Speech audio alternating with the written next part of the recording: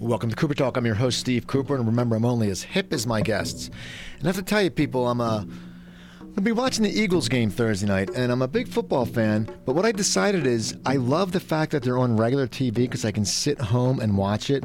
Because when you go to see a game in L.A., basically, it's like fans of every different team, and everybody hates Philly. And then you have the Raiders fans who are idiots, you have the Cowboys fans who are the idiots. The Packers fans are okay, they're a little bit obnoxious.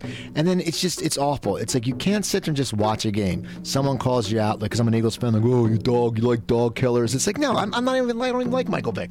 So I'm excited this Thursday I can actually sit on my couch, watch the game, and hopefully, like I talked about in the first hour, I can be caught up on the Breaking Bad, because what happens is if I don't get caught up, I'll go on Facebook on Sunday night, and people will tell me what happened. That's why I don't watch The Walking Dead anymore. I was watching that, and I fell behind. Then I go on the Facebook one night, and they named everyone who died. I'm like, that's cheating. That's that's jerky. So enough about that. I have a great guest, Ron Lynch. How you doing, Ron? Good. How are you? What's going on? Did you watch any of those TV shows, or? No, only for that reason, in a way, because first of all, I don't have time, and I don't want to get hooked on a show like. Walking Dead, I'm not really into. I watched about 10 episodes, and that was about it.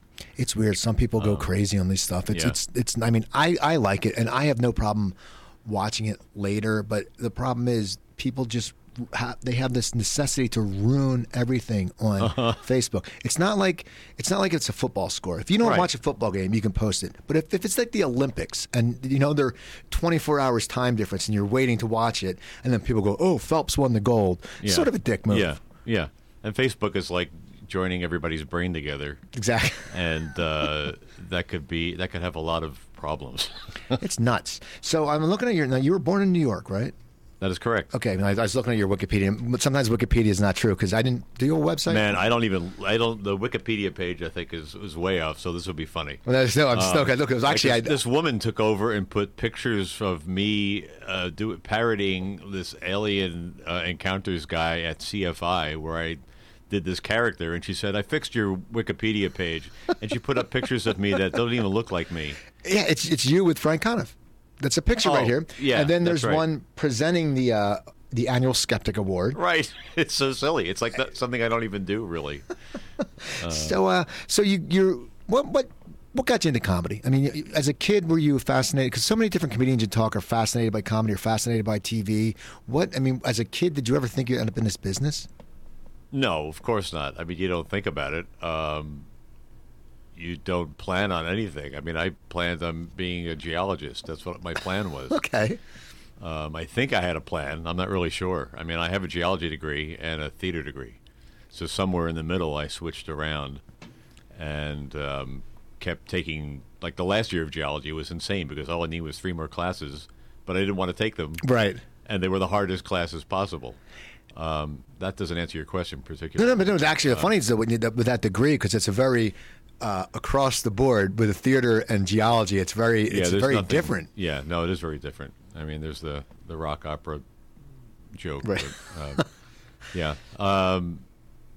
Yeah, they're very different. There was no crossover courses. No, yeah, that's it's amazing. It's like sometimes you sit there and go, I can see, economics and whatever law, but that's just amazing. Yeah, some double majors are pretty easy to do. That's great though. You're the first person I've met who was a geologist theater major. Well, the funny thing is, I wouldn't even say I'm a geologist anymore because I went out to Death Valley and I'm looking at all the stuff out there, and there's some great geology in Death Valley. There's everything, and I could not bring it into my head like what I was looking at. That's amazing. It's so funny because we all change as we get older. Like my degree is in business management, and I think every guy who doesn't really know what he wants to do when he's in college will go business management because and I went to a very cool school down in New Jersey where like some of my classes were like volcanoes and death and grieving and just different stuff because it was a very liberal arts school called Stockton in New Jersey, and it was in its own campus. So it was like you're in the Pine Barrens, and there's like a 2 or 3 mile road to get to the campus. So it was a self-sufficient campus. So it was really you just really experienced life. Right. Now, where'd you go to college? I went to state schools in New York because I had a scholarship. So I went to Potsdam, which I originally went to go to music school, and I auditioned for the Crane School of Music, like the #3 music school, to play drums. I should say percussion. Okay. And a friend of mine who played keyboards, and he was a much better musician than me, didn't get in, and I got in. So I went to school there, and it was all the way at the top of New York State, 30-degree below weather sometimes. And after a week of those music classes, I went, no, this is not what I wanted to do. I really just wanted to play drums. That's funny because they probably get very into like this is why you do this. And you're like, no, I just there's all kinds of music theory and technical, it's a very scientific edge of music, and it's a great music school. But I luckily immediately knew I didn't want to do that and changed all my classes. Now, did you perform in high school, and did you play? When did you start playing drums? In probably fourth grade, something like that. Was there a reason you heard a drummer? I mean, what brought you into it? No, I wanted to play trumpet, and they told me my teeth weren't good for trumpet. So I just went, all right, drums. So you just loved So, yeah, it's funny how something like that, I could be a trumpet player right now. That's so weird because for me, it's like when I was younger, I wanted to play trumpet, and I just couldn't get the right noise out of it. And the mouthpiece in a trombone was bigger, and no one played the trombone, so they taught me to play the trombone. I only played for like 2 years. And my dad played the sax, and I just sucked at the sax. I really couldn't get the reed down. You're right. It's like you play drums because your teeth. Right. But that's awesome. Right. But then I went to the orthodontist, and my teeth are fine now. I could probably start playing trumpet, So as a kid, or were you in bands in high school and stuff? Yeah, I was in the high school band, an orchestra, and orchestra was pretty fun. Got to play timpani and all the melodic instruments. I was more playing those, I guess, in the percussion section because nobody really wanted to play those. I would always take the dregs of whatever was left. Okay. But timpani is great. I mean, that. Is that the big weights? Those are the big kettle drums. Yeah, they're great. Yeah, and you're also the loudest when you're playing them. That's always good. So you were you in any rock bands like when you were younger? I wasn't in too many bands throughout. I kind of played drums up to the college years, just being in the high school bands. Never was in a band.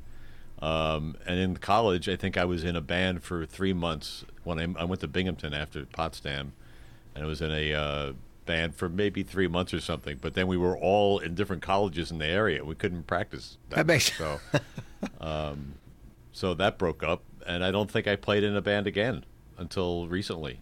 That's crazy how you come back to it. So you graduate college. Graduated college. And what do you do then? Do you get a job in geology? I have a useless master's in theater. It's not even an MFA. It's a master's. I don't even know what that's good for. Probably teaching grammar school theater or something. I don't know. Yeah. So what happened after graduation? At that point, I was doing radio with an old friend from high school, and we were doing radio together because it was easier to get a radio show together, and we wound up being a pretty cool show that everybody listened to at midnight, and we did sketches and music and took phone calls and stuff, and it was a really fun time. And we decided to try to do comedy, so we went into one of the lounges one night in Binghamton. And it was over 2 hours, the show we did in comedy, like just doing stand-up and stuff, just the two of us. That's amazing, though, because most people can't even get like 5 minutes. That's like your first night on stage. That's amazing. Oh, I'm sure all of it was great. It was I can't believe it was that long. So I think we performed twice, and then we kind of got the bug. It just has to, you just have to get those laughs the first time, and then you're hooked. But he moved to Boston for his airline job. So we were going to go there for a year and then move to New York and do comedy, but we stayed in Boston for 10 years, and Boston's comedy scene was just great. Yeah, I mean, great. I've heard. It's like I've had people on the show who, said that Boston, at one point, I mean, it was insane. Like, it was like Lenny Clark, Steve Sweeney, all those people. Yeah, Steve Wright, Paula Poundstone, Goldthwait. It was just, I mean, those were all over a period of time. Janine Garofalo. Now, were you guys, when you went up there, were you still a comedy team? Yeah, we were a comedy team. We probably performed for another 7 years or so as a comedy team. What was the name? Bob and Ron. Okay. And because of that, we often got, especially on the radio reviews we would get, we were compared to Bob and Ray. Okay. Because we were doing sketches. There was really no other comparison. Which guys, people, if you don't know who Bob and Ray is, they're an old school great comedy team. In fact, Bob is Chris Elliott's dad. Right. Chris Elliott's dad is one of those guys. Yeah. And they were phenomenal. They were just great. And they used to do the Tonight Show with Johnny Carson all the time with really pretty absurd sketches. It's so funny to see some of the stuff, and it's when back then people were like, what the hell? And now it's common ground. But there were some people who were so before their time. You're like, what the hell? Yeah. Oh, yeah. And you don't see too many comedy teams anymore. I mean, you wouldn't make any money doing that. Yeah. That's one reason. But I always found that a lot of people in those days would be in a comedy team for a while just to get your chops a little bit, and then you would split up and do separate acts. You know? Well, I think that happens because I think sometimes people are just. Sometimes you're scared to get on stage, and it's like, Right. and if you know some, then it's that. Like after I got out of comedy for a long time, and then I'm back in it now. But I was in a sketch comedy troupe that I wrote in Hollywood a few years back, 10 years ago, and for me it was so easy because it was an hour show, but sketches are only 5 minutes. So if the crowd doesn't like you and that character, you can blame it on the other person in the sketch. But Yeah. if they don't like you and you have to do 40 minutes of your own and they don't like you, then you just sit there and you look at your watch and you start sweating and you look at your watch and you start talking faster and you get freaked. Yeah, Dave Chappelle did that recently because the audience was talking so much. You know, that's sort of, and you perform. Doesn't that sort of disrespectful when people just get out of line? I mean, what's your feeling towards It's hecklers? ridiculous. I mean, yeah, the club should be monitored, in a way. I mean, it's one thing if there's a couple of people yelling stuff out and they're kind of ruining the show for everybody else, and then in that case, the crowd usually shuts those people up themselves because they Right. want the show to happen. I think this case with Dave was that it was just really noisy. And people were And, drinking. and there's no respect for the show. It's like that. It's theater. It is theater, and you're supposed to be paying attention to the act that you came to pay a lot of money to see. Right. Well, it's funny you say that. It's like when we were talking before we came on about Phil Van T and at the Magic Castle. Yeah. Well, it's me and my girlfriend's first time there, and we see this girl, and you can tell she's belting them back, and she's her and her. There's a lot of drinking there. Yeah, and it was like a big business convention. So this girl, I guess with her boy, I don't know, but we go in and she starts like heckling them, and I'm like, I'm getting pissed, because if you're a comic, it's one thing, Yeah. but you came to the Magic Castle. I'm wearing a jacket, and everyone's wearing a jacket and tie. Right. You don't expect someone to sit there, and she's like, and he goes, well, hold the dollar bill, and she puts it down, and it's disgusting because it's like we're here, you're ruining the show. Right. That's what you don't She's get. trying to party Right. It's while crazy. he's doing a show. And it's disgusting. It's like, because you pay to get in, and it's crazy. So you're in Boston. You're in a comedy team now. Right. Are you getting up on stage a lot then? Because I heard there's tons of stage time back then. Yeah, we were performing a lot, and there was a lot of road gigs, and they were the worst road gigs in the world. And when I moved to California, somebody would say, God, it's horrible. It's just the worst gig ever. And it was only bad because you were in the middle of a disco floor, and it was really quiet. Right. Like there's nobody yelling at you or throwing things, And in Boston, you're in a bar in the middle of Massachusetts somewhere. That's true. I mean, crazy. I used to work from there was a guy named John Schuler used to book us. He was out of he did a club in Connecticut, The Last Laugh. But he had these one-nighters, and you pull into like New Canaan, and you walk into like a thing that's converted as a barn, and they don't even know there's comedy. And you go in, and you're, we're the comics. They're like, what? And you're like, oh God. And they're like, well, can someone introduce us? And, it would be a two-man show, and I'd usually open, and someone would headline. And okay, show's about to start. Okay, just go up on stage, and you're like, I just have to go up on stage and start the show. I know. I love looking back on it because I can, and I don't have to really do that much anymore. But yeah, wow. I think it made us like. I think it made everyone stronger comics though, because it was just you sat there and you just did your time and had to get through it. Right. So what was one of your worst hell gigs you did back then? You get that question, but I don't know. I really don't have one isolated thing. I mean, I had a beer thrown at me once. That was all that happened. That was bad. And it was at UMass Amherst. Okay. And we were doing a bit where we had some pretty silly bits, but we would do like monster movie takeoffs, and one was the creature who ate cocktail napkins, and I would go into the crowd and start eating cocktail napkins and just yelling at people and screaming and stuff.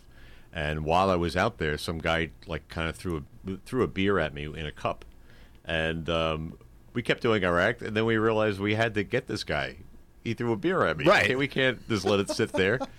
So they know that we're out to get this guy because he's still sitting in the audience, and somebody comes up to us and goes, hey, I'm really sorry about that guy throwing the beer, but he just broke up with his girlfriend, and he didn't know what he was doing. It was like a complete rationalization for it, and I went, "Oh, okay, I guess it's okay then." Like I didn't know what to do. Yeah, because maybe that's why his girlfriend broke up with him. I'm not very pugilistic, but my partner was totally pissed, and he was going to get the guy, you know. That's and I went, So you're doing the comedy team, and you're getting work, and you're going on the road. Now, did you ever move to New York as a comedy team? No, he wound up getting married. We flipped the coin, and he took the normal life route. So he got married and stayed in Ashland near Framingham. Has 2 great kids now, the whole deal, and he's a great guy, Bob Lamont. And so I wound up I was trying to leave Boston for 3 years, trying to get out of Boston because as a solo act, I wasn't known as a solo act, so it was really a lot of work for me in a way. But then I had my own comedy club. I wound up teaching at Emerson for a year, and then they wanted me to stay there and have a comedy department and everything. And it was the hardest decision ever because that was a pretty good job. Bro, yeah, of course. And I would have been there forever, you know. And I went, no, I want to perform. I really, you know, that was one of the best decisions I ever made, I think. I'm not making any money now, but yeah. But they still, that was a great decision. I mean, you know what's amazing about Emerson? It's so funny that, you know, there's so many comics that went there. Like there's like whenever I see on Facebook, like I was joking because Jade Cata Prada was on last week. Oh yeah, she went to Emerson. Uh-huh. And I one time posted on Facebook. I said, "Hey, I wonder if I can find a comic that went to Emerson because there's a ton of them." Oh yeah. Harris Whittles. There's a whole bunch of great writers too that went there. They turned out a lot of good comedy, and people always ask. I heard interviews with those people, and they would go, "So, what was the comedy department like?" And there really wasn't a comedy department. I mean, after I left, this guy Mike Bent took over, and he teaches sketch and I think comedy writing too. But there's still no real department. It's just a bunch of sketch groups that people perform in, and then they compete with each other. That's funny. So you decided to leave, and then now you finally left. A lot of my friends had left town, went to San Francisco and New York, and I went to New York. And you have to pass at the clubs in New York before you decide to move there, because otherwise you might not get into the clubs. So I had passed at like Catch a Rising Star at the time, Comic Strip, Comedy Cellar. So I went down there, and that's when comedy went to like 4 a.m. Right. There were shows till 4 a.m. And I would my sets would be start at midnight, and gradually they kept moving me later and later, where I'm performing for the waitresses, wait staff, and everything, you know. And I left. I looked at my calendar after that year, and 6 months out of that year, I had left town to make money to pay for my rent. Okay. Because you can't make money in New York unless you're one of 3 guys that travel around a lot and make 5 times $20. You know. Yeah, exactly. So where would you travel at that time? Did you ever just back? I would go back up to Boston and do road gigs. There was some road stuff out of there, and then I got a call from the San Francisco Comedy Competition. Called me up and asked me to do it, and I said I really can't afford to do it. And then they said we'll give you a week of work before that, and they featured me immediately. Like I never opened up. I was never an opening act, which was pretty great. And then I went out there and did that. Loved San Francisco and loved the comedy scene. A lot of my friends had moved there, and so I was in New York for a year, and I wanted to get out of there, so I moved to San Francisco. Now, who were some of like the guys that you were friends with in San Francisco? Well, I moved there because Gulfweight and Paula Poundstone had been there, but they kind of moved after I was only there for a little while. So most of my friends were out of San Francisco, like Lankin Earl, this guy Jim Earl, and Barry Lank. I formed a comedy sketch group after about a year and a half, and Margaret Cho was in the group. Okay. And nobody else, I think, that you would know. Like everybody else didn't go on. A lot of them became writers. But I was at the Holy City Zoo, which was just the funkiest little comedy club, and it was so much fun. And Robin would come in occasionally, and it was pretty crazy. There's no pressure whatsoever because there usually was like 7 people in the audience. So it was a great club to write material. So you were doing it up there, and then you did sketch groups. So you were really involved in the comedy community up there. Yeah, I was always trying to make something happen. I, for some miraculous reason, avoided a real job ever since Boston. Okay, well, even in good. Boston for a while, I did. I was actually on the bus. I went to Macy's to get a temp job. I got off the bus. I was walking towards the door, and I went, "No, I'm not doing it. I'm not doing it." And I walked. It's so crazy to think that I did that. But I went home and the phone rang and it was somebody with 3 weeks of work. So See, it was like a miracle. There you go. It happens. That's weird. It happens like that. It's just Yeah. weird how stuff happens.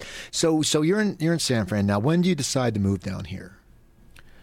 Well, it was 97, but it was the reasoning was I think like 3 clubs closed in San Francisco, and I was traveling up and down the 5, auditioning and doing shows down here. So much that it was just a pain in the neck. The 5 is good about 3 times, Right. and then the 4th time the philosophy is wearing out, and it's just a horrible road. So I moved. I moved because most of the people I knew moved also, and there was opportunities down here. I can't remember what they were when I first moved here. I don't remember what I wound up doing, but I think I was doing cartoons at the time. I might have been doing home movies or something, and I could travel to Boston and do it, and then I was just recording them here. So you were recording cartoons?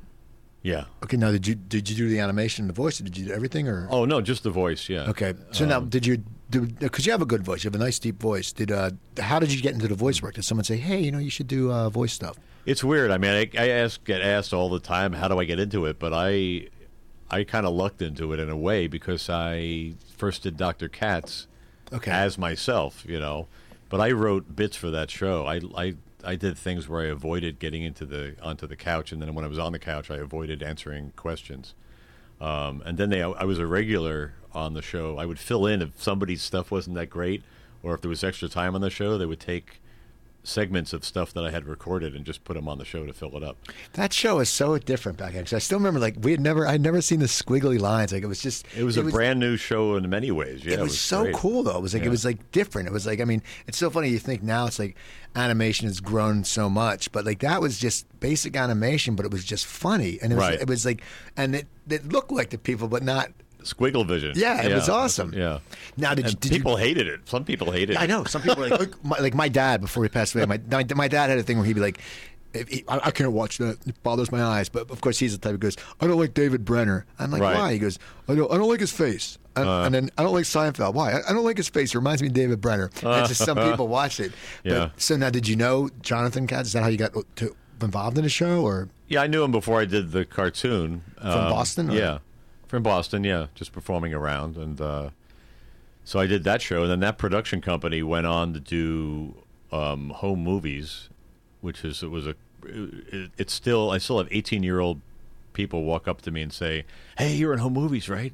And the thing has been dead for I don't know how long, probably 10 years at this point. It's the internet. It's amazing. Yeah, it's the internet. It's DVDs.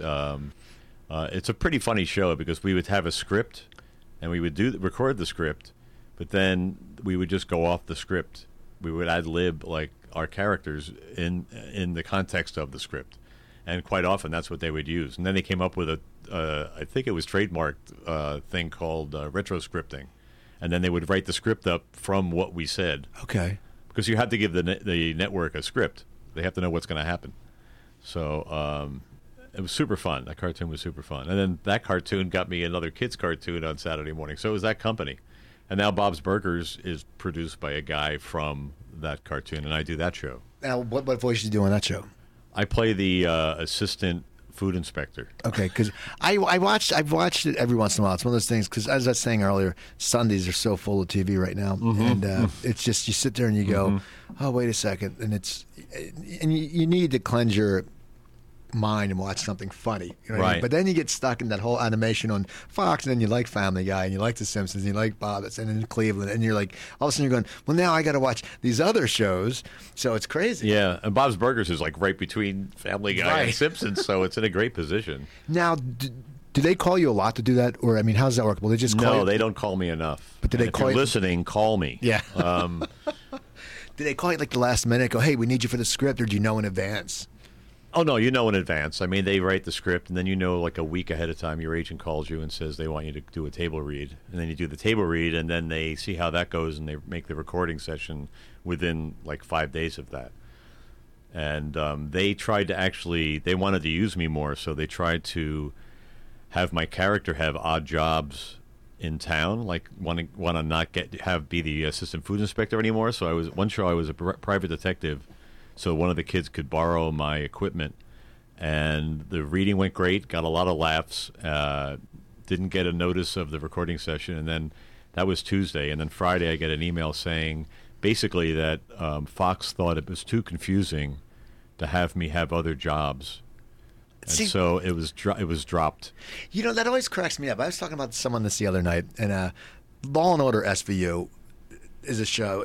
People know it. And the one girl one time played like this rich girl, her and her friends raped a guy, okay? So she's the criminal. She gets stuck in jail. Right. And like 4 years later, they hire her as the assistant DA.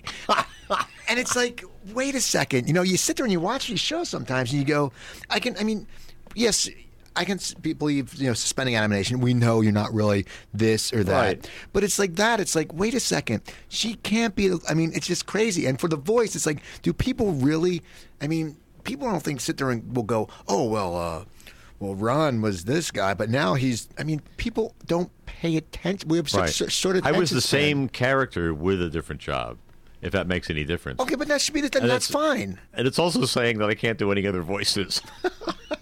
But I can. Look at this voice. You know, it's so crazy. Now, do you just do this voice when you do it, or do you have to? I do it, but there's a little bit of acting involved in that. I'm either slower or there's something about the character that changes the way I talk. I think a little bit. Yeah. Now, do you enjoy it? Most people I know who do voice work love it. Oh, I love it. Are you kidding? Voiceover is the best job ever. You go in for whatever it is, 45 minutes.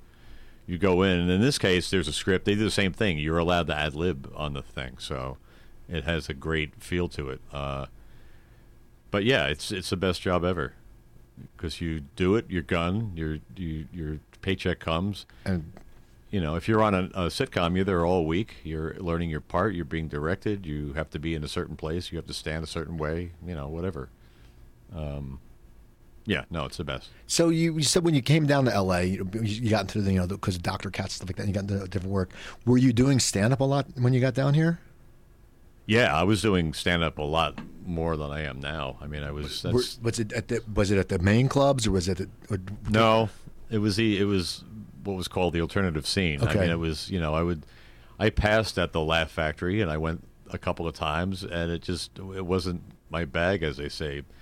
The audience is great, but they're almost too good. They laugh at setups and things, That always threw me off. It's like the Ice House in Pasadena. I say, the Ice House is great too. Yeah, if you go to the Ice House main room and you don't have a good set, get out of comedy. Just get out, because it's true. You sit there and you walk up on stage and they start laughing, and it's amazing, and it's like, but then it's true. You sit there and go, people, it throws you off. It's like you're not supposed to laugh at the setup.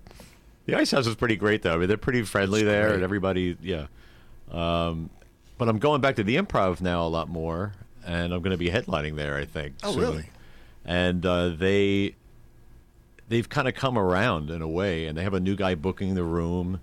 They've changed the whole setup, which is a little disconcerting because I love the way it used to be. I was never in there.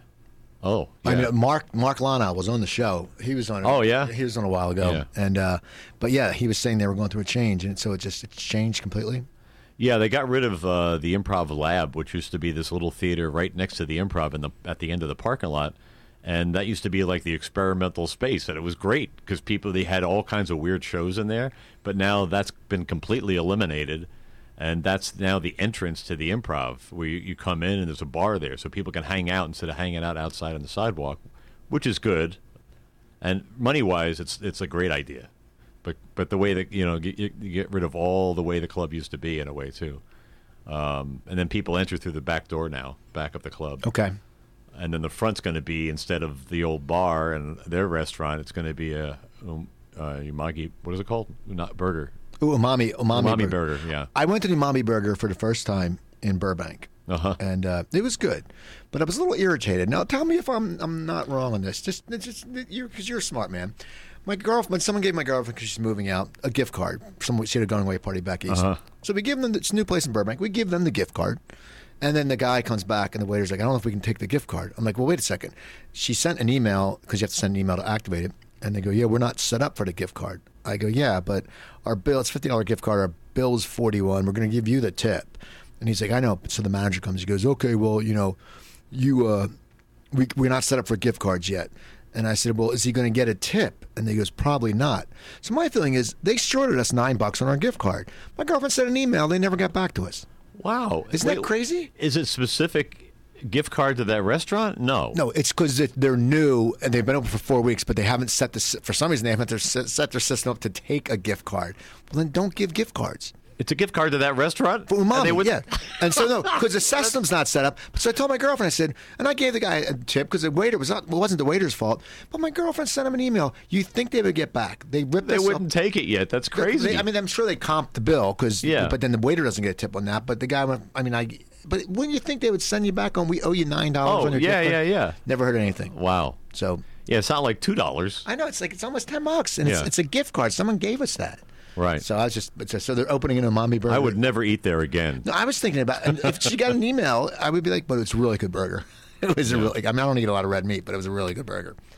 So the improv, so you're getting in there more. Did you went back? The audience is different now too. The audience is pretty great, and it's a younger audience, and they're open to anything. I think, whereas I think it was we used to be really touristy in my mind, or I think the late night shows on Saturday and Friday are kind of still the same group of people in the audience, but the audience has changed. The club is fun. I just did a show. I did a show with Brendan Small, and he had a band in there, and Craig was on the show. It's Craig Anton, and the audience was just great. They got everything. They really got everything. They understood what we were doing, and it's like sometimes if you're doing something a little off center, the audience just sits there. But, right. I've had a good set. I avoided it for a while, and then I went, all right, I'll do a set on your show, and it was fun. So you said you were involved in a big alternative scene. Now there seems like there was a lot of guys. Like it was just a different group of comics. Was that very refreshing when you did that? Like, because I know like Tompkins was involved in that, and Frank Conniff. Yeah, I think the difference. I think to me the alternative scene meant that you could do anything that was funny on that night in that place. It didn't have to be jokey joke, right? Constantly, and I have a lot of physical stuff in my act. People ask me if I have a CD, and I go, no, I don't have a lot of jokes. Right. I do a lot of funny things, but yeah, the alternative scene was great. Everyone was great. There was a lot of places to perform, and a lot of the places had all kinds of stand-up. I mean, they were called alternative, but the people were still doing comedy there that do comedy in the clubs and right. stuff. There's a crossover, there wasn't like a line where, oh, you're an alternative comic, get out of here. Exactly. Yeah. How now? You said you do a lot of physical stuff. How did you come into doing physical comedy? Were you a fan of physical comedy, or yeah, I think so. It's very hard to do. I think so. I think I'm a big fan of it. I mean, that would be one reason. I think you do something, you try to emulate things. People say there's no original comedy. I don't know who those people are, but right.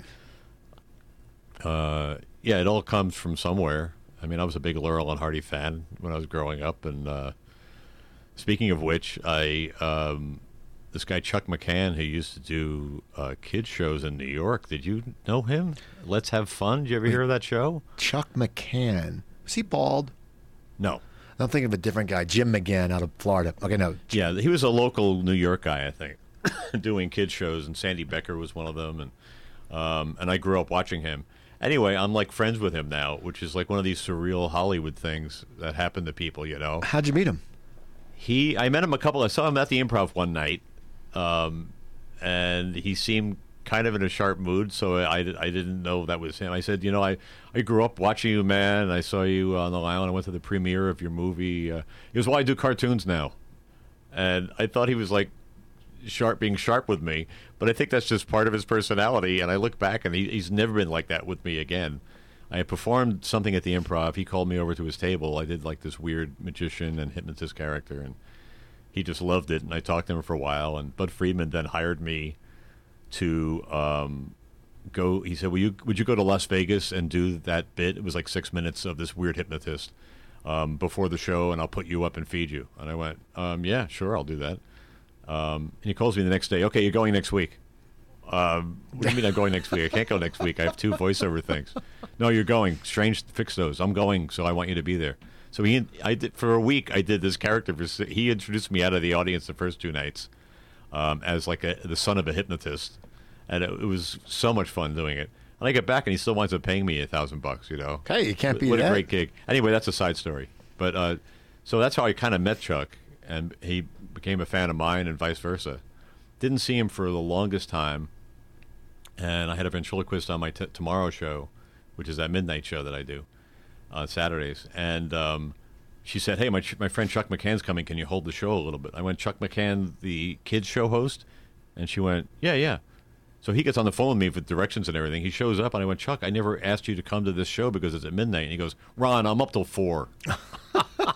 He's 79 as of like last week. That's awesome, though. And we're doing stuff together. We're going to like do sketches. He has a studio in his house. Isn't that cool? It's so funny. It's weird things like even for me, like I had Robbie Benson on my show, and I remember as a kid, man, he's 6 years older than me, but I remember loving that movie One on One, the basketball movie. And then years later, he's sitting there across the studio, and he still looks great, but he's got long hair now, and I go to him, but I'm like, it's just, he looks completely different. He's had 4 open heart surgeries. A lot of people he has a screwed up valve. Wow. But, yeah, it's just weird how you meet people. Like, you met this guy, and now you're working together, and it's just so weird. He's co-hosted the show with me, and he has puppets, too. And when I was a kid, I thought somebody else operated the puppets, and he just talked to them. But he helped design the puppets and operate the puppets and do voices of them. That's cool. So one of the shows, he co-hosted with me as puppets.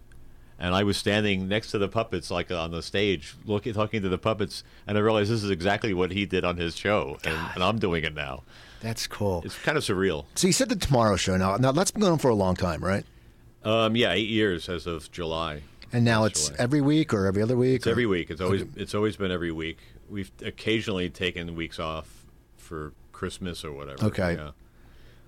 And we started with Craig Anton and Brendan Small. The three of us started it, and then a few years later they dropped it, and I just kept it going. And it's at the Steve Allen Theater. Okay. And it's a variety show, and occasionally it's a show with a theme. Like this Saturday, we don't do much stand up, but this Saturday it's the 5 Minutes or Die show, and a lot of people get lights, and you have a 5-minute show, but on our show, the lights and the mic go out. Okay. So nobody can do more than 5 minutes. That's great, though. And it's great for the crowd because they know nobody's doing more than 5 minutes. And see, I used to host a show at Flappers called Cooper's Angels, and it was all female comics, and I would host it. Oh, I remember that. And I sat there, and I'm going to tell you something. Sometimes you get, and when you're hosting it, and you put the show together, you wear it. You don't want people to go over, because you sit there and you watch, and you don't want to do that. So the last thing you want to do is look at the clock, but you have to. So you look at the clock, and then you give them the light, and like half the time, they ignore it. And then someone's like, "Well, she doesn't see that good." And I'm like, I'm legally blind in one eye, and I see the light whenever I go, and I've never run the light in my whole thing. And that's what's great with your idea, because it's like people who are going to run the light. It's just like, boom. They used to be in Philadelphia, that one Comedy Factory outlet, the open mic. At the end, like if a guy kept going, they would just turn the house lights off, and then the MC would go up and go, "A new meaning to 5 effing minutes." It was always the stock line. Yeah. So God forbid you do television and you do too long. I know. So so has the show start? That's a long time, 8 years. That's very cool. Yeah, and it's like one of the things I love doing, and it keeps me going a little bit. The time-consuming thing is booking the show. Is getting people to book it, As I try to book things at least a month ahead of time, but that's impossible sometimes. Yeah. Well, and I have bands too. I have bands. If anybody's in a band, contact me because we love bands. So that's cool. So it breaks up. Does the music go first, or how does it work? The standard non-theme show is a band plays for like 15 to 20 minutes, and then there's a bunch of acts. And I try to have a semi-famous co-host. And a lot of times I don't want to know them very well because I want to just co-host with them and have it be kind of fresh. Right, okay. And then there's Dave Higgins, who co-hosts with me a lot. Frank Conniff used to co-host, but he moved to New York. And Craig Anton comes in again occasionally and co-hosts. All those guys have been on the show. Dave has. It's funny. Yeah. I got John Matta. I don't know if you know John Matta. John Matta, yeah. John, me and we're friends in Philly. Actually, we're friends still now. But he got me Dave Higgins. He's got me a few guests because in fact, me and my girlfriend went out with John and Rose, his wife, for dinner a while ago. Which is just funny. I've known Matta. Wow. I got to know John since 1990. It's crazy. Wow. Yeah, it was nuts. Yeah, he was down here when I was visiting down here a lot. He was in the same group of people hanging out. Yeah. So okay, I'm looking at your resume now. You did Tim and Eric's awesome show. Mm-hmm. Okay, now what was that like? Because my old girlfriend's son used to watch that, and the show cracked me up. But it's so out there. But it made me laugh. Well, that show I've only done maybe 5 times, but then I was on Tom Goes to the Mayor, which was their show before that. Okay. I was one of the councilmen with Craig Anton. Actually, was the two of us played the 3 guys, and then went on to do that show, and it was pretty fun. It's pretty fun. I knew those guys at the point, and I can't even remember what characters I played. I think I did an infomercial thing where it was some kind of exercise device. Okay, but the writing is just so bizarre on that show. Oh yeah, It's like, it's weird. I'd say I go back and forth on it because I think it's not. It's comedy in the sense of being completely absurd and weird, right. and that can be bad. But in a way, they created the whole Adult Swim theory of Cartoon Network, and a lot of the cartoons now are based on that kind of comedy. Though there's a lot of writing. I can't say there's not a lot of really good writing that is really funny on those shows. But Sometimes you sit there and go, "What the hell are they talking about?" I mean, you sit there and you think you know humor, and you'll laugh and laugh. Then you go, "Wait a second, where did it go with that?" It cracks me up. Right. It's funny is it's people laugh at it because it's so weird. Yeah, and I don't know what their target market. I know there's like younger kids who watch it, but I think it's more for like old. It's like it reminds me of like when I was in college. We would sit there. Yeah, I think it's college. I definitely think it's college. Because the difference is like when I was in college, you get high and you watch Letterman, and back then there's nothing like Letterman. It was different. Who saw people jump at the Velcro? Right. It's like what? And adults are like, what the hell is this crap you're watching? But for me, it's different. Yeah. So now I know you had to change. It's so funny because you said about booking your show. Because I always try to book my show, and we had to change a few weeks ago. You had to do a Funny or Die thing. Right. Now, do you do a lot of work with them? No. I mean, I'm on their list, so when they need my type, they'll call me in. But I think I've only done 4 things for them. Okay. But yeah, they have a pretty great organization. I should probably submit things. I should be proactive and try to get things on their site because they're actually paying people Right. to do internet stuff. So that's cool though. So did you submit? I do a lot of internet things where I'm not getting paid. Like what's like some of them are they web series? Are they just sketches or? Some are web series. I'm on a series now, which is on Dave Cross's new. He's one of the producers on the new website. Wow, I'm going to get it wrong. It's fkg.com or I'll look it up. I'll look it up real quick as we talk. And it's land. Oh boy, It's all right. I can't think of the title of the thing. See, that's what happens when you're on stuff. You don't pay attention. The only reason I remember the name of this show is because it's Cooper Talk and it's me talking. That's the only reason I know it. It's a parody of the Homeland 24 kind of things. I swear it's called something Land, of course. So what kind of character do you play on that? I play the Mandy Patinkin character that's like on Homeland on that show. Now, do you watch or have you seen Homeland? And do you know what the character's like? Yeah. Okay. I had watched Homeland. In fact, I watched the first 3 and got totally hooked and then couldn't find the other ones for free. Don't you hate that? That's like like with Netflix. You sit there and you go, what the hell is this? It's like you sit there and you're like, okay, I'm going to watch this. Yeah. And then like with Breaking Bad, I'm sitting there and go, okay, I can catch up to this season. And I go, then I'll parallel into this season. Right. Well, on demand. The problem with Charter is they only play they keep 4 on demand. So I can watch up to the last season. Oh, sure. And start this one. But then I'm missing 2. And for me, I'm like, I can't sit there and watch it and miss those 2. Right. Luckily, I found out I can watch them on AMC online. But then it's like, come on, man. Don't you hate that when you want to watch a show and then you can't find it for free? Oh, yeah, no kidding. It's crazy. No kidding. We deserve everything for free. We do, I'm telling you. So, okay, now you're in a band now. Now, how did the band come about? I know it's you have the background in drums, but after you got out of college, how long did you take from not playing drums, or when you were in high school or whatever when you stopped playing? When did you start playing drums again? It was a really long time. I mean, I got rid of my drums when I was in Boston because I felt like I was disturbing my building mates too much in my apartment, and didn't play in San Francisco that I could think of. So it was years, 10, 12, 15 years, somewhere in there. What made you pick it back up? We started doing the Tomorrow Show, and we were just the first shows we were just goofing around, and we decided we really kind of need a band or something. And I said, well, we're a band. And Craig and Brendan kind of looked at me and said, yeah, what do you play? And I went, well, I play drums. And it is a bicycle thing where I can pick it up again. Right.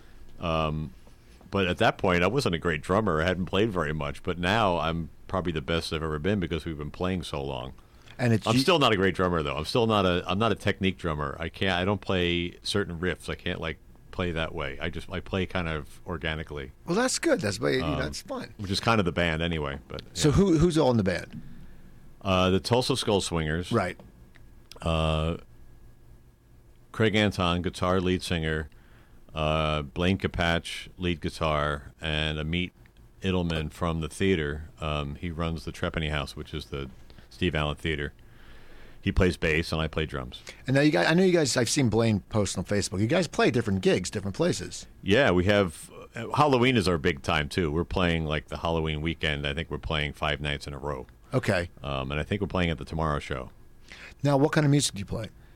That's always a good question for me because I can't describe what it is. Is it rockabilly or is it? No, it's surfy, garagey, Cramps kind of stuff. I saw the Cramps in Vegas years ago. I was living in Vegas and there was a show. It was like their version of the K-Rock out here, and it was the Cramps and Dramarama and Sponge and Dada and Linda Perry from Four Non Blondes. And the tickets were like $10, and it was just awesome because the Cramps were just crazy. Oh yeah. So yeah, so like, how do you have a big following? Do you guys have people sitting there? We do have a following. It's kind of weird. It's a small following. People do show up at the gigs. When we play a gig, though, our like page goes crazy for some reason. Not for some reason, I guess, because we did a good gig. We played at the R Bar on Friday. What's the R Bar? The R Bar is a very small bar that you give like a password at the door to get in. Okay. Which is kind of silly because what do? Turn people away if they don't know the password? Yeah, exactly. That's like the Magic Castle. Say the word. Well, if you don't know Open Sesame, right. Then they go, "Oh, you can't come in. We have your money. You don't have magic. Get the hell out of here." It's a pretty small place. They do comedy there too. Blam Blam Blam. There's a show there on Tuesdays. I don't even know. Is it every 2 weeks? I don't know. I've heard the show. And they put a lot of comics on the show. It goes kind of all night. It's like the old-timey comedy show that lasts for a while. They have a great bar. Where's it at? Oh, good question. Is it in Hollywood? It's if you take Normandy up to down south to Wilshire, across the way on Wilshire, it's called a Rollo, and then it's on 8th. You make a right on 8th, and it's right there on the corner. So it's a small bar. So how does your band have room to set up? I mean, it must be very cramped. Yeah, and we used to Blaine's wife and her twin used to be our dancers and singers. They used to sing, but one of them just had a baby, and the other one is doing stuff on her own. So we had 2 go-go dancers at the show. So it was the 4 of us and those 2 girls all on this stage, which is maybe half the size of this room. Okay, that's and small. It's small. It's pretty small. And the DJ's desk was also on the stage.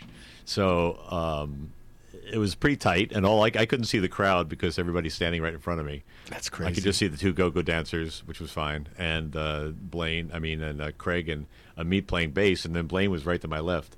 But it was pretty fun. It was a really fun gig. It was the most reaction from a crowd I think we've ever gotten. Everybody was dancing. And see, that's good. Now, do you guys write your own music?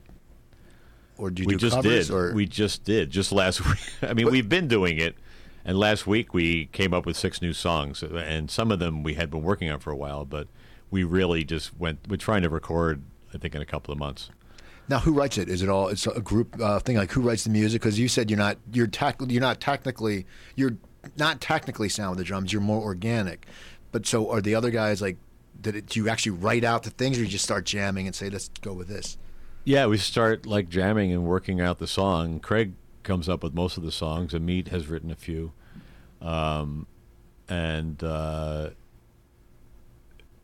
Craig brings most of the songs in.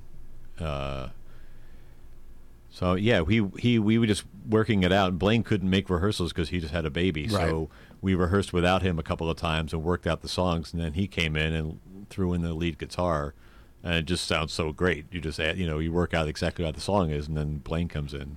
That must be cool. It must be fun because it's like basically it's you guys are actors and comics and the musicians. It's your band is sort of you don't take it too serious. No, and that's what we makes are it taking. It gets a little more serious more and more we play. Okay. It gets a little more serious about what we're doing with the band, and that's why we're trying to do original songs now because people are asking for CDs. So people like your sound. People like the sound, yeah. See, that's cool though. And we wear costumes too, which I didn't say. We wear. Okay, what's some of the costumes you wear? I basically wear like a kerchief and a mask thing that completes like a skull face, and then I wear sunglasses on top of that.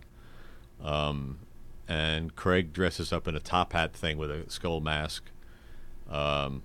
Wow, I don't know if I'm supposed to be saying all this because we're supposed to be like a secret band. Okay, well, that's not them, guys. That's not them. That's someone else. Too late. But we wear masks, basically, and capes, and we're unrecognizable. But that's cool. So it's good. So you play. How long of a set you play?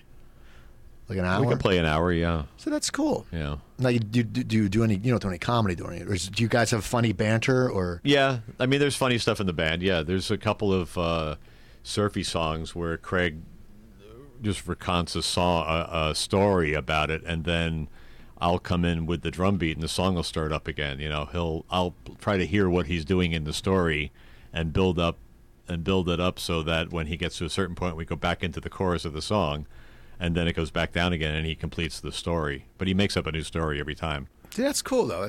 I always love when musicians tell like stories. Like I'm a big Springsteen fan. I grew up in Springsteen, and I always love when he break into like that 3-minute story. Yeah, right, and, right. And it's cool because they bring the house lights down, and it just stories just make it fun. Because when a band just goes up and play, you're it's like, pretty great. Okay, it's just stories are fun. Yeah, I saw Steely Dan, and Becker just walked forward and just started talking this while they were still kind of playing under him about God, what was the song? Something about tequila, shot of tequila. Anyway, he just builds up the whole thing about meeting these girls and then going back to the room, and then they go out, let's have a drink, blah, blah, blah, and then because he wanted to have a shot of tequila, and they go right back into the song. See, that's it cool. Was pretty great. See, because it's so funny. Steely Dan, I always like. My brother used to play Asia, and I knew that album inside Oh, yeah. out. And Yeah, I yeah, think yeah. he even had the 8-track in his car, and I would hear it. And for me, I would always think if you saw Steely Dan live, I would just think it was probably. I was always thinking the songs are great, but they just seem like two guys that would just like stand there. But it's cool that you say they actually talk. No, it's a great band. It was a great band, man. The great. drummer was insane. He was one of the best drummers I've ever seen. Who are some of the drummers you like? Like rock and roll drummers. I mean, like everyone goes Neil Peart, and people go Keith Moon, and we always like the guy from Blue Oyster Cult because he would play the solo live from Godzilla, and he had the mask on his head and the lights, and he'd be drumming for like 10, 15 minutes, and that was amazing to us. Right. Yeah, that kind of stuff is pretty fun. I mean, I don't know. I that's a tough. It shouldn't be a tough question because I should already kind of know the answer to that. But I do like Keith Moon. Okay. I do like kind of sloppy drummers a little bit because that's kind of what I am. But wow. I just remember Ainsley Dunbar also in the old days used to play for the Mothers and would play for, like, he was a studio guy that played for a lot of people, and I could always kind of tell when he was playing. So you could hear, you knew his beats. But that kind of defines me also as a drummer, in that a drummer that plays specific things would know more drummers, and I don't know more drummers. Now, do you guys ever have people from bands showing up to see you? Like the people, I'm sure. No, I'm saying I'm sure. Like when you guys perform, I'm sure different comics show up and different stuff. People but do people from bands ever go up and say, "Hey, we heard this band's really hip," just to check you out? I don't think so. I can't remember. That'd be cool. Anything like that. Yeah, because it seems like a very underground. Cool guys that vibe. are in bands though talk to us after the show. Okay. With that note, because there was a guy sitting at the bar, at the R bar, and he said, "Hey man, you guys are great. I play guitar and I have kind of a similar sound, but it's just you guys are just what a great show." That's cool. Because we put on a show too, and there is some comedy. Blaine, if there's like a dead point or if a wire breaks and we have to fix something, Blaine will just launch into the comedy. Okay. He'll launch into some stand-up stuff. I was flipping the TV around the other night, and it was Grand Chef Masters, and they did it from they were at the Lucha, whatever. Oh, show. yeah. So I'm watching. I'm seeing Blaine on the Bravo channel, like on this cooking show. But it's the MC. It was just so funny when you see it. Oh, wow. Because I'm sitting there, and I'm just flipping it, and I go, and I saw, actually, when I was flying one time, I saw that Grand Chef Masters. It's a pretty good show. And then it's like they're at. I know Blaine had hosted that, but then all of a sudden you see, he's like, I hear a joke, and I go, God, that voice sounds familiar. They're doing And a segment at the show? Yeah, they're like they go to see the show, and I guess they cooked for the audience or they cooked for the rest. I don't know what Wow. they did, but then I turned it because Blaine was on. I was like cracking up. I was like, it was funny. It was just weird to see on a reality show. It's such a great show. It's just a crazy. If you like new things, man, the Lucha Vavoom shows are great. Have you ever been there to that show? No, I've heard it. It's a combination of Mexican wrestling and burlesque. Okay. And Blaine's wife and her twin wrestled the first time I went, and I was blown away because they're not that big, but they were throwing each other and they were throwing other people, because they're learning all the holds and everything, and there's guys in masks, and it's just great. I love that whole like Mexican wrestling, because it's just the lucha libre and the guys they're legendary and they have the masks, and it's just it's just funny. It's like here people couldn't really do masks because they lose the endorsement deals. It's like That's true. It's like, oh, look at this guy. Like there was a guy named Mills Mascaris in Mexico who was like this big, when I was a kid, big wrestler. Everyone in Mexico knew who he was. It was crazy. And they knew his mask. Yeah, they knew he had the design mask. So we only have about one night before we leave that. One night, Blaine. Actually, no, this happened a couple of times. Where I was just backstage, and I said, Blaine, why don't you introduce me as the owner of the Mayan? So he goes, ladies and gentlemen, we have a very special guest tonight. Let's bring out. He's the owner of the Mayan Theater, Ron Mayan, and he brings me out. And I just wave at everybody, and people applaud like crazy. And the show's over, and we're downstairs at a party, and this guy comes up to me and goes, hey, I just wanted to say I work in security, and I'm wondering if I could possibly get a job here at this theater. And I just moved here. I worked so-and-so and so-and-so. And he said, how do I get a job here? And I said, well, I'm not really the guy to talk to, believe it or not. I said, you got to come by tomorrow and just come by the box office. Like about 6 o'clock or something. Make sure they're open. Call up. Like I didn't screw the guy over. I just said, make sure you come, and that is how you would apply for a job. Yeah. So I didn't say anything wrong, and he walks away. And one of the girls comes over and goes, Ron, how could you do that to him? But I said, I told him how to apply for a job. That's all funny. I did.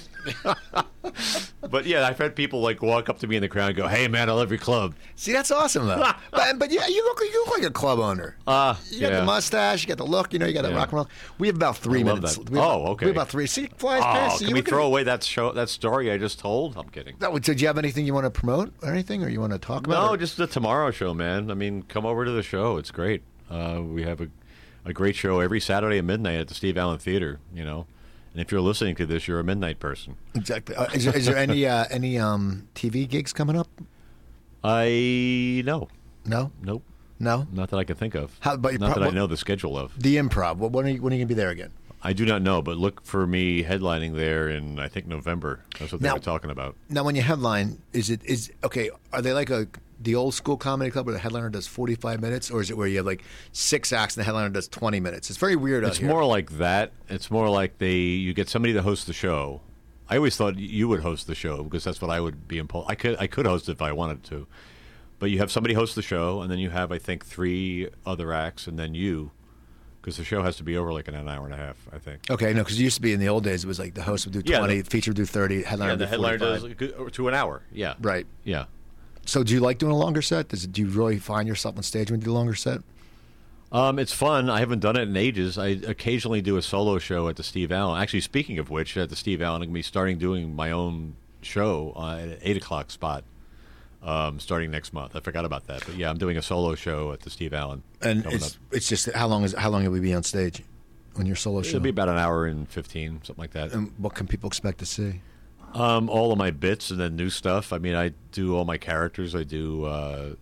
I'm known for this like animatronic comedian thing that I do. Okay. Like a Disney takeoff, as if there was a comic. Pavilion at the Disney World in the future, and comedy's dead. It's pretty fun. Cool. Well, we gotta go then. You get people go check that out. I want to thank you. It was fun, Ron. Yes, Steve. Thank you. Good. It was really fun. I'm very friends with easy. people on Facebook, and then you meet them, and anyway. I want to thank people. Ron Lynch. Do you have a website? Do you tweet? I do not have a website. You can find me on Facebook. Facebook, Ron Lynch. Check him out, people. I tweeter. What's I'm Ron Lynch 1. Go listen to at Ron Lynch 1. Also, follow me, people, at Cooper Talk, and also you can go to my website, coopertalk.net.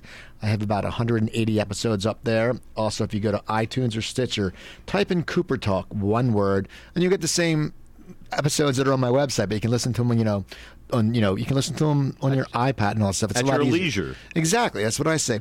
And also, Friday, what is it? It's September 27th, I'll be at the Marlton Comedy Cabaret. Be my last appearance back east because my girlfriend's moving out, so I'm going to be here all the time. And also, send me an email, Cooper@Indy100.com, and you can listen to me usually Thursday nights at midnight our time on Big Daddy Grand Sports Radio, W94 WIP Philadelphia. So anyway, I thank you for listening. I'm Steve Cooper. I'm only as hip as my guests. Remember, drink your water, eat your veggies, and take your vitamins. Have a good day.